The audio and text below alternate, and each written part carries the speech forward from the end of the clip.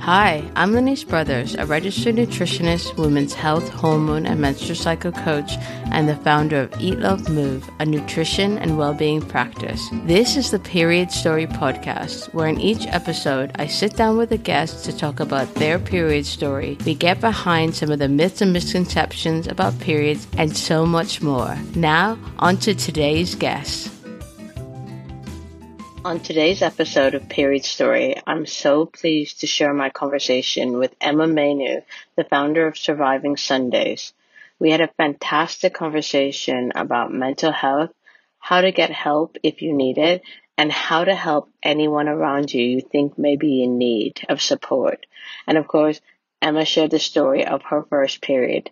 I can't wait for you to hear this episode. Welcome to the show. Thank you for having me. I'm really excited to be here. Yeah, I'm really excited to have you here. So let's start off by getting into the story of your first period. Can you share with us what happened? Yeah, so it's something of a hazy memory now, which is kind of surprising because my periods are always something that are quite memorable, even to this day. I was 14 years old. I remember thinking at the time that I was a late bloomer. I was at an all-girls, very kind of religious Catholic convent school, and everybody kind of led me to believe, I now look back and think, was it true, that they had their period? And I had been so wanting my period because then it meant that I wasn't a little girl anymore. That's kind of like how I thought about it at the time. Like I was just like really wanting to have my period. And at this girls' school, I remember somebody coming in, it might have been a representative from like Tampax or something, giving us tampons. I've got a whole story around that. And there was like, we used to wear these purse belts that we put our change in, like these brown belts, like a zip where you'd put your change. And there was like a holder you could click on to your purse belt that was like in a bright color, like a pink or a yellow. And then you put your tampons into this plastic kind of like holder. And I remember walking around with the holder attached to my purse belt for like ages, like wanting people to think that I already had my period. Little did I know that my period actually would become something that I dreaded, not something that I looked forward to. And as often happens, it came on a day where I was at school and it was summertime, and we used to wear, like, there was the summer and there was the winter uniform. So the summer uniform was like a cotton dress. It was like an orangey gingham check that allowed my period to kind of spread in full flow. And this was something that we often noticed with girls in school, and we might poke fun or be like, oh, alarmed by the sight of this period. And that's what happened to me. That was my first period. So on one hand, I was like, yeah, I've got my period now. But at the same time, like it was kind of like shock and like embarrassment around it at the time as well. No, you got your first period when you were at school. What did you do? I can't really remember. I remember going home and telling my mom and just kind of like having a conversation around, we'd had it before, but like sanitary pads and what was next. But I just remember feeling like really quite messy and quite dirty. I don't remember those years for me at school were really difficult years where I was bullied at that school and ended up changing like in a really important exam year for me. And I do find that with a lot of memories around that time, they're either really, really memorable or I've blocked them out. So I don't remember a lot of like dialogue with girls in class around that time, but I do remember getting it. And then like getting like home and being like just wanting to get clean, and then using sanitary pads. Why do you think you associated having your period with this feeling of being unclean? I don't know. Like, I think it's like there was a smell, there was blood, it was visible, I felt sticky. Like the whole thing to me just was at an age anywhere where your hormones are developing and your body's changing and you've got hair and you're smelling and you're having odors where you didn't really have odors like, a couple of years before. And I just really felt like unclean in that moment. And I guess that's something really that to this day, like I obviously accept the fact and expect the fact that I have a period. But I'm extra kind of hygienic around it. Like, I'm not somebody that, like, I have a relative who embraces and is very kind of like forward thinking when she comes to her period, and she loves it, and all the things that it represents for her. But for me, it is a time where I don't feel particularly like clean, and I want to be extra hygienic. Okay, so you've carried those feelings on Yeah. through your life. Yeah. Okay. Yeah. And you mentioned at the beginning that your period was something that you were really looking forward to, and then those feelings changed after you got your period. Can you talk a little bit more around why those feelings changed? Yeah, I mean, for me, both then and now, my periods are incredibly painful, heavy. They've been quite limiting in terms of, it doesn't matter what protection is out there. And you see all these adverts with people like rollerblading or like dancing and like you can do everything. Like, that's not been my experience. It's not something that's got better over time. As I've got older, my periods have definitely become heavier.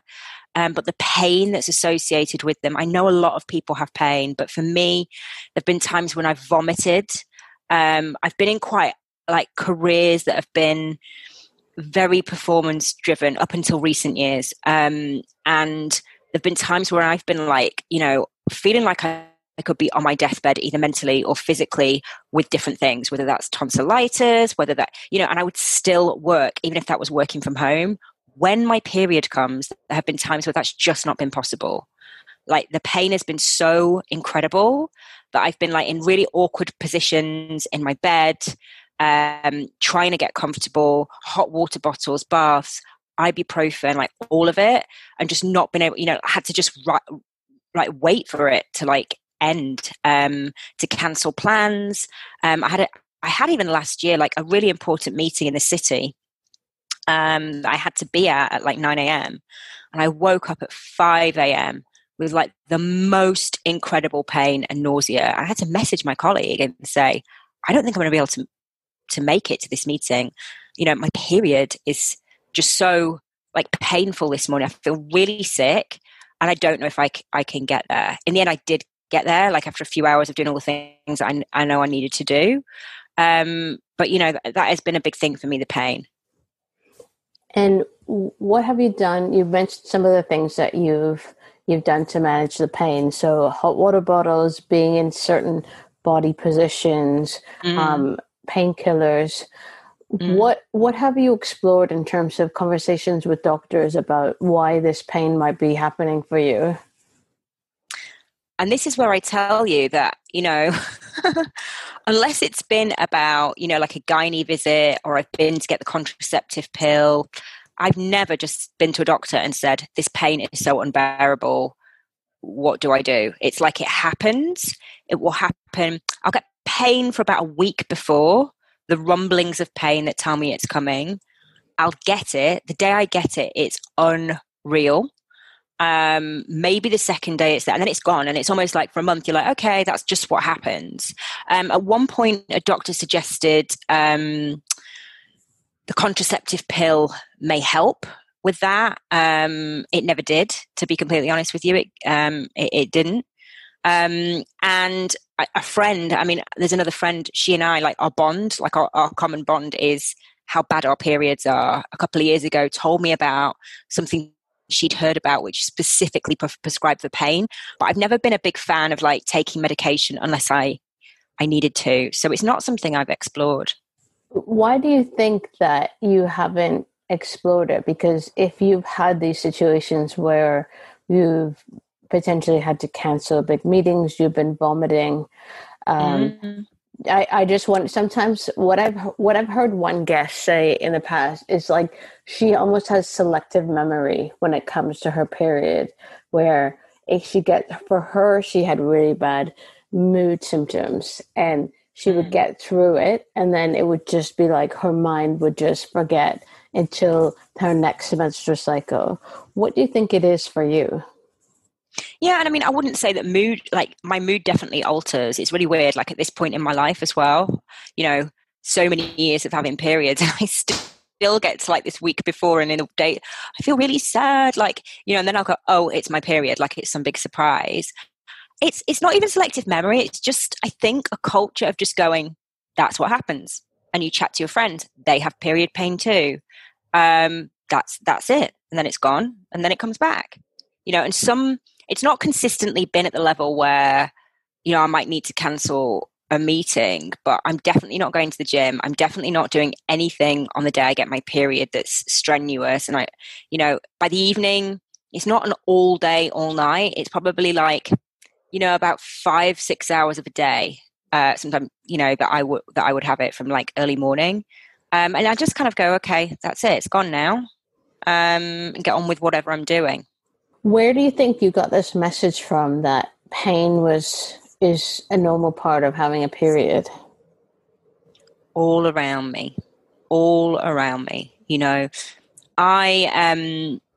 would talk to friends about it and just say my period pain is like unreal. And I would have other friends going, yeah. And I have probably 2 friends that like really suffer like I do. But everyone would say they had pain. I've never heard anybody go, I don't have any pain. They either have a pain or a really heavy flow. And it's just something that just seems to be like, that is what it is.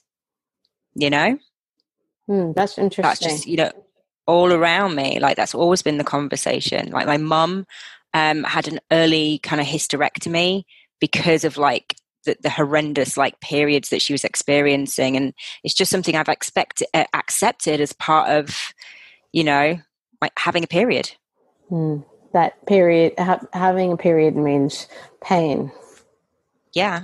And a part of my work is, looking at these cultural norms that we accept. And it is so common to hear women talk about how much pain they experience. And something I was talking about earlier in the summer was, if you look at all of the, so if you say I have 2 days of period pain every cycle, and let's say you have 12 periods a year, that means that across the year you have 24 days where you're in a lot of pain. And I often think that if this was any other condition, we wouldn't necessarily accept it as much as we do with periods, because we've been told that, well, this is normal. People with periods are supposed to feel like this when they're on their period, because, that's just what happened. And I just think that if this was any other condition, then, it wouldn't be accepted. But so many women have internalized this message that pain is normal. Pain is just, it's our lot. Yeah. Yeah. And I think like when you get a pain, I completely agree with what you're saying. And I've heard you say that too. And when you see it like that, you're like, wow, yeah, if I had a stabbing pain in my leg for 24, days every year, I'd have dealt with that. But I think because it's almost like, what it is, right? The things that I will go to the doctor for are either the unexplained things, or like with my mental health, if I know I need help with that and I could identify it, I will go and see a doctor. With my period, you're kind of going, okay, I understand this. My body, the uterus, I'm shedding some lining, it's pushing through, like I get it. So I'm not frightened by where is this pain coming from. And therefore it's just, I'm able to go, okay, that's what that is. That's what that is. Until in recent years, I must be honest, when I started to think about, becoming a mother, and going to see all the specialists that I've needed to see around those conversations, that's where I've started to get more education, and to understand my fertility more and my periods more and what they represent. Like, that's the place where I've got the most knowledge, but it's because I'm on my own education and fertility journey. What areas did you feel like you needed to get education around? I think my education has been very poor. Like, I don't want to look back and point fingers, but I can give context. So I went to an all-girls school, as I've said, that was, there were other teachers that weren't nuns, but there were a lot of, it was a convent. So the school was led by nuns. The principals, the ethos, a lot of the education, the teachers were taught by nuns. And then I lived in a home where my stepfather was much older than my mother. from quite a traditional background. And my mum, again, was Catholic, but again, from an era where things were like not spoken about really.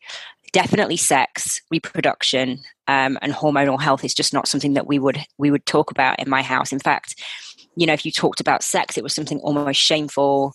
And these labels around being like sin and bad girl versus good girl, and all those things kind of came out of the environment that I was in. I didn't have sisters.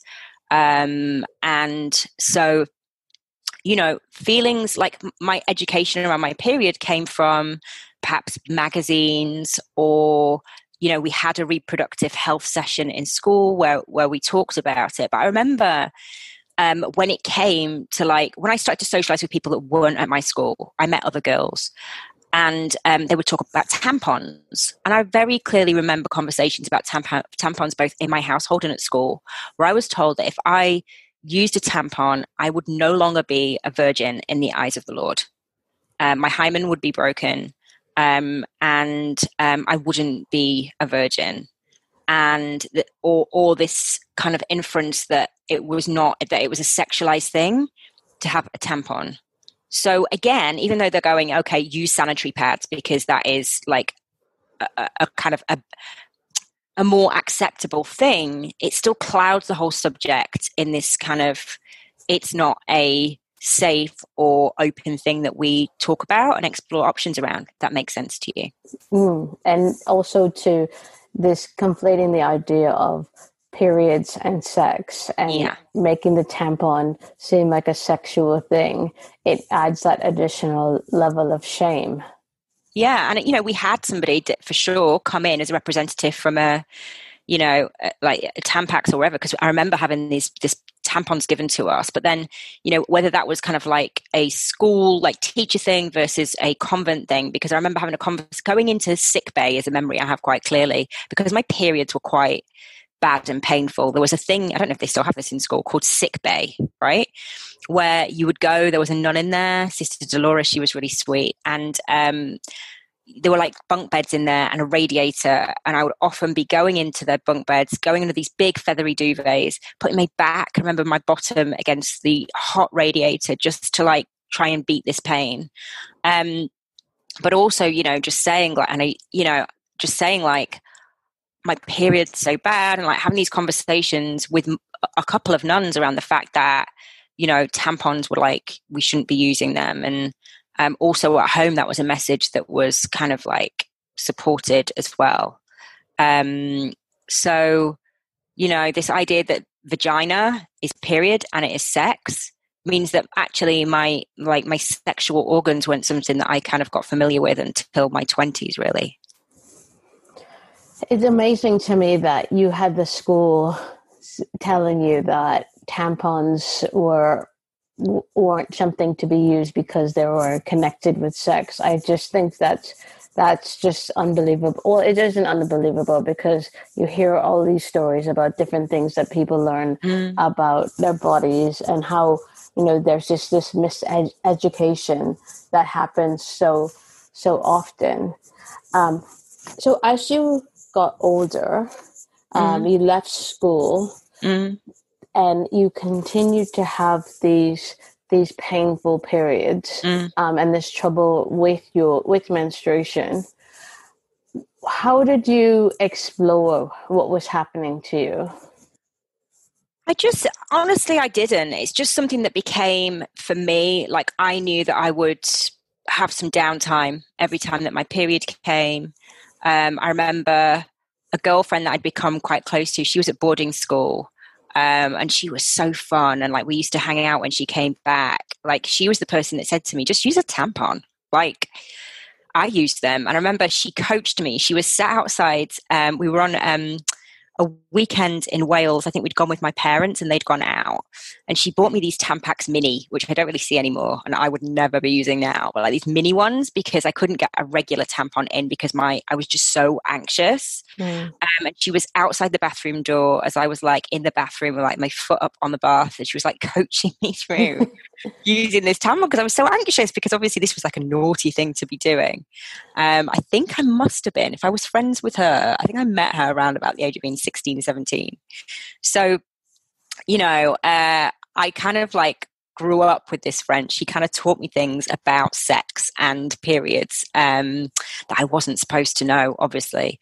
And that was it. Like in terms of education and exploring periods, I don't think I'm alone in just knowing that these are just things that happen to us and we just get on. I know that's an awful thing to say, but like the pain, the bleeding, that was just it.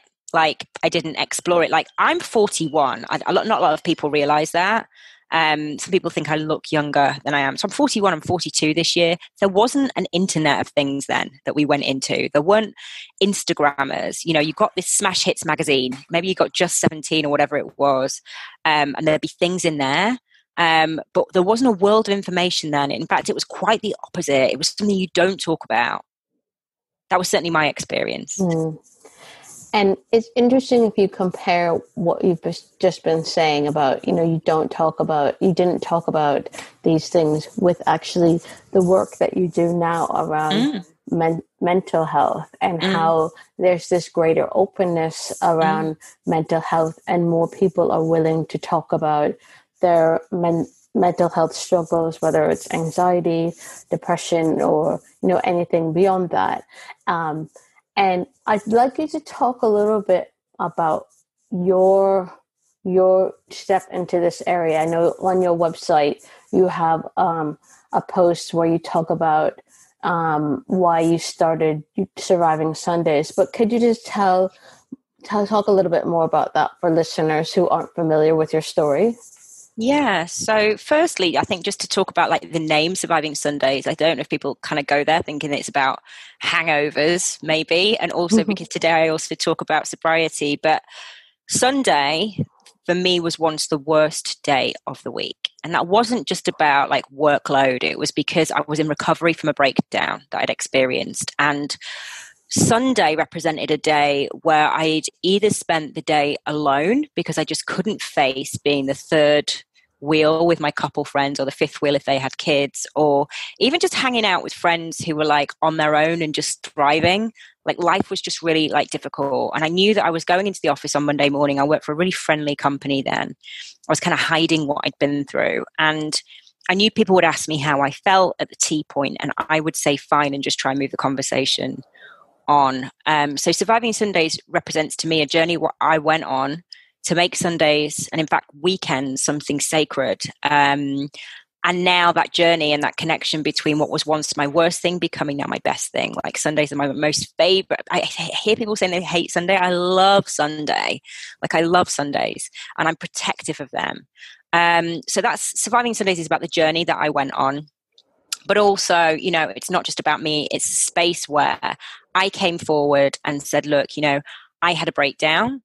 I had a breakdown in 2012. I came forward, told my story, and I've now created a place where other people can share theirs. But like the potted story is that I spent around 20 years of my career working in marketing, whether that's media or PR, or marketing. I worked in that area, and anyone who works in that world knows that it is performance driven, that it is you're not just kind of like delivering the work, whatever that may be, you're performing yourself. Like it's all about engaging clients, engaging hearts and minds through the work that you're doing. And that meant me working hard, but also playing hard. And what I didn't know, because I didn't have the emotional language then or the education, was that probably I can identify now like my first mental health problems beginning about the age of 14. I'd had some difficult years in my formative years and in my school years, and this manifested in me, feeling incredibly unhappy, very, very anxious. I then might have just said I was a worrier, but I was worrying about big stuff, and I was thinking about ways to not be here anymore and ways to harm myself. to not go to school, to not feel the way that I did. And I controlled my food. Like, that was the thing that I did, that made me feel like I had some sense of control. That was my only thing. And I ran away from that girl for about 20 years, like, through toxic relationships that kept me distracted from the work on myself, through work, achievement. Work was the place where I knew that I was doing something good, because I was, a people pleaser. I threw myself at something and I would achieve. And also through going out and like playing. That happens in that world. And I thrived on all fronts. But ultimately, I was just suppressing feelings that need to be addressed. And 20 years later, age 34, a breakup that was unexpected in a very serious relationship led to a breakdown. And it wasn't just about that relationship. It was literally 20 years of demons, switch being flicked, and everything coming to me in one moment that I tried to run away from. So I had a breakdown.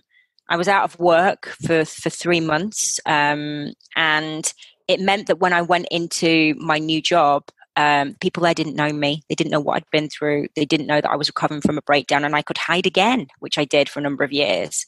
So Surviving Sundays was the place where 2.5 years ago, I came out really and just said, I have had a debilitating breakdown.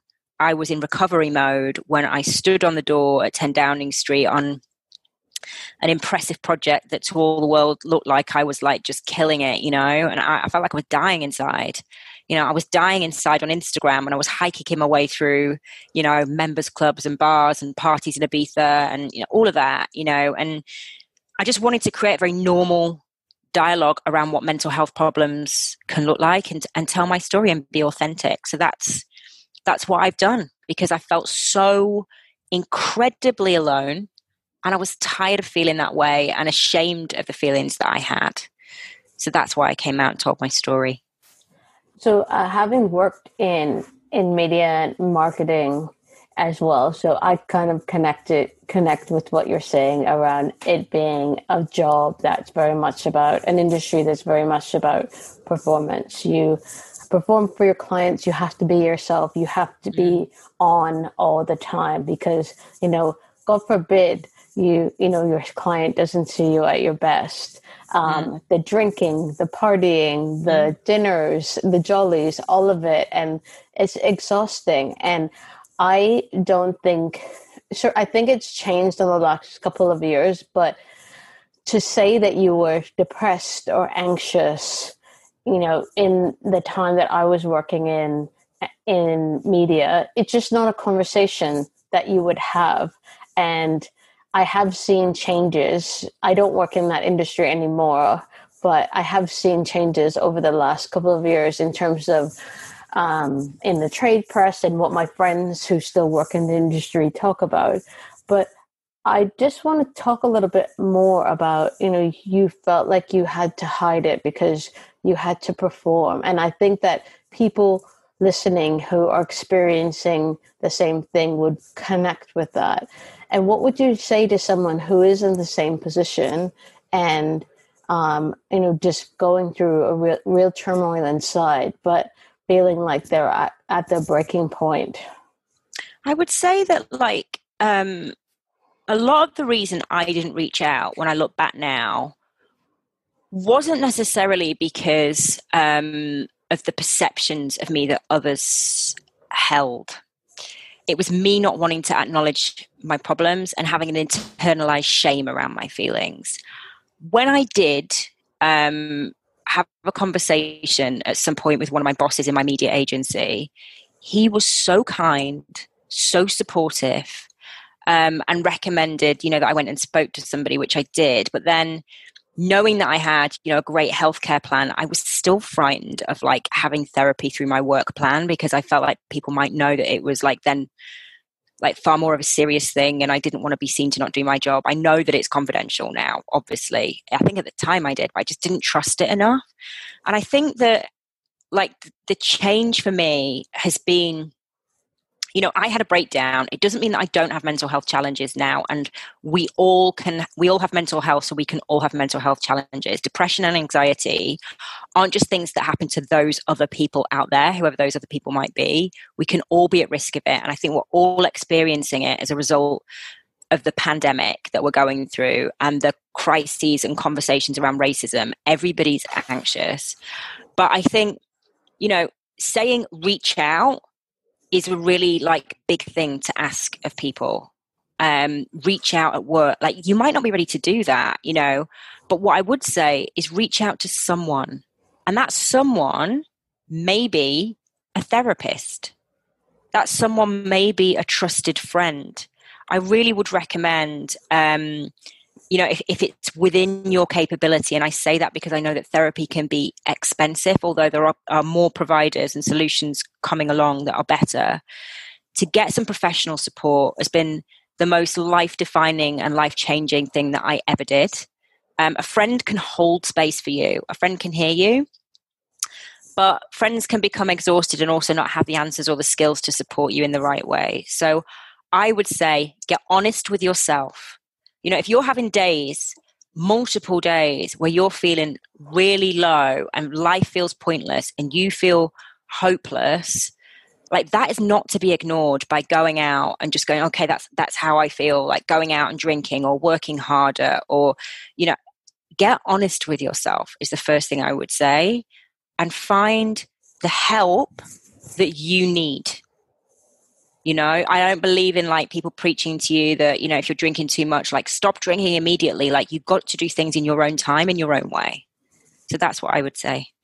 Find the help that you need. What are some resources that someone who feels that they are ready to seek that first step of help, what are some resources that they can access? Well, the first thing that I would say is that it's been a great comfort to me, and it still is today, to find myself in the stories of others. That might be the first place that you start. So if you have a problem with alcohol, you don't need to be an alcoholic. That's such a myth. Alcoholics Anonymous is there for people who define themselves as alcoholics. That is true. And there is a thing around admission of that. But you might go and sit in a room where people reflect your experiences, whether that's eating, whether that's codependency. I went to a help group for some of my codependent behaviors. It might be AA. It might be, some of these sober circles that are coming up. It might be a mental health support group. It might be blogs. Places like Mind, the Mind website, I think is phenomenal. It has an A to Z, a comprehensive A to Z guide of all the different mental health conditions that people might experience, plus a blog where stories are shared. Surviving Sundays. I'm not plugging it because it doesn't make me any money. It's not there to make me famous. It's there because stories are shared with the hope that somebody might read them and go, wow, that reflects my experience. So leaning into spaces where you might be seen is a great place to start. That could be that you follow an influencer that kind of speaks your language on a topic. That could be a really good place to start. The other thing that I would say is not to be afraid, especially if you're starting to experience suicidal thoughts, of reaching out. The Samaritans is there for a reason. It's a confidential support service with highly trained people who are really warm, really empathetic, who can hear you. There are great services like the Samaritans that are there to support people. So looking into organizations where you can start to have a conversation about the way that you feel by people that might be able to listen and support you. And what about the flip side of it, where you might have someone in your life who you can see that there's an issue, but they might be kind of putting on that facade where, you on your blog, you use the term high kicking their way through life on Instagram. That might be what they're doing, high kicking their way through life. But that you can see that there's something going on. What would you say to someone who is in that position? How can they have a really sensitive, tender conversation with someone in their life who hasn't actually acknowledged that there might be an issue? Yeah, I mean, I'm often in this position now, both as a friend and as a teacher. So in my day-to-day life, like my whole work life has changed now. I'm now a head of mental health at a culture change business called Utopia, where we work with clients every day, teaching employees how to have supportive conversations with each other. And the first thing I will say is the most important thing that you can go into any conversation with is a lack of judgment and a willingness to listen. We so often think when we go into a conversation about what we're going to say next. Like, we're hearing, we're not actually listening. We're thinking about the next smart thing we're going to say, the facts we can give, the experience we've had that's similar to theirs, what they should do, rather than actually just going into a conversation and saying, how are you feeling? And sitting and listening, even when it's uncomfortable for us. Like, the reason we want to fix things often is so we don't want our friend to be in pain, and it makes us feel uncomfortable. Now, sometimes what somebody needs is simply to be held and to be seen. And we can do that by saying, thank you for sharing that with me. That's really, really tough. And I appreciate you sharing that with me. How can I help? Rather than saying, you'll be fine. It's okay. You'll get through this. Like, we want to be positive. We want to encourage hope and positivity, but sometimes we can shut people down if that's all they're hearing from us. If 90% of the message is, you'll get through this, or what I did when I was depressed was this, the conversation then isn't about them. So really just being prepared to listen rather than doling out advice and judging and trying to fix is one of the simplest things that we can do. But honestly, I'm also aware of the fact that often people don't have the tools or experience to support people with mental health problems. More support is needed. So that's where things like mental health first aid come in and are really valuable. I teach that course. It's a course where people are taught how to spot the signs of poor mental health, but also it's all about signposting, knowing when the time is to not try and be a therapist, just say, okay, this, and this resource could be really, really good for you, and trying to guide that person towards the help that they need.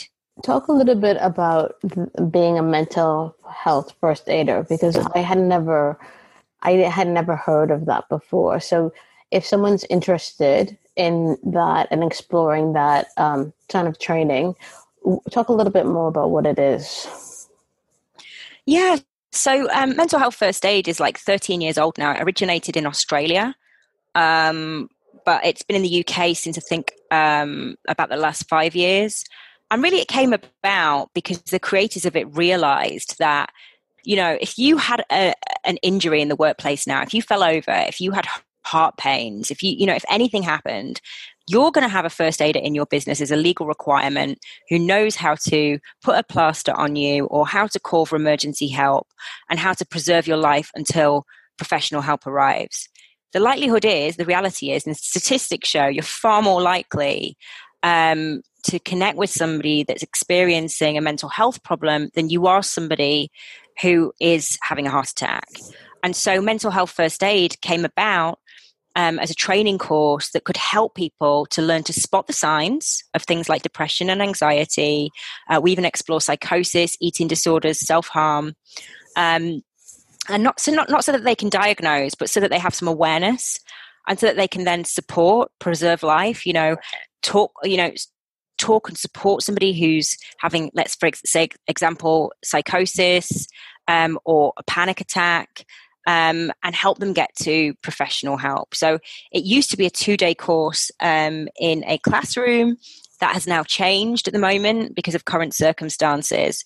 And it's now an online course, which is 2 hours, 4 2-hour sessions and some homework. And I teach this each week alongside the brilliant courses that I teach that we do at Utopia, because mental health first aid isn't for everyone. Like in some organizations, they like people to do it, to have first aiders in the business, but really, deeper, strategic, more kind of influential courses need to happen that mean the workplace isn't a place where you might need so many mental health first aiders. And that's kind of the work that I do with Utopia. But mental health first aid is a really great course for people to come on to learn some skills so they can support others and also be more mindful of their own well-being. Where can they contact you to find out about going on one of these courses? Great. So you can contact me about, any kind of like mental health questions or submissions. I'm always looking for people to write for Surviving Sundays and share their story. Or if you've got inquiries about mental health first aid, you can contact me by email via hello@survivingsundays.com. You can check us out on Instagram at surviving_Sundays, or visit the website as well. As some information on there about MHFA, mental health first aid, which is survivingsundays.com. And if listeners were to take one thing from everything you've shared in our conversation, what would you want that to be? I would just say, like, on this topic of periods, like, there's a connection to the way that I felt about my mental health and the way that I felt about who I was for a long time. And that thread is shame. Decisions, relationships, most of the things that I did were guided by shame and the fear of being discovered or seen for who I really was. And I would just say that, now the decisions I made are based on kind of like my hopes and dreams, not my fears around shame. And I think that, just getting good with who you are and getting honest with who you are, and accepting that if you need help, that's not a shameful thing. It's a strong and courageous thing to reach out and acknowledge that and get the help that you need. That's a wonderful thing. Thank you so much for coming on the show, Emma. It's been so wonderful to hear your story and to have a conversation with you. Thank you, Lenise. Thanks for having me. And, I've got to say, beyond my best friends, I don't really talk about my period. So it's good to talk about it with you, and I look forward to kind of knowing you more and following you more and getting more education from you around something that I certainly am open to getting support with. For more inspiring conversations, head over to periodstorypod.com, where we have so many more for you to peruse. If you want help with your menstrual or hormone health, email me on hello@eatlovemove.com to set up a free 30-minute hormone health review. If you like today's show, please don't forget to subscribe, rate, and review wherever you get your podcasts. Tag us, come say hi, and send in your requests for who you'd like to see on the show on Instagram and Twitter on @periodstorypod, or email us at hello@periodstorypod.com. I'm Lenise Brothers, and you've been listening to Period Story. Thank you so much for listening.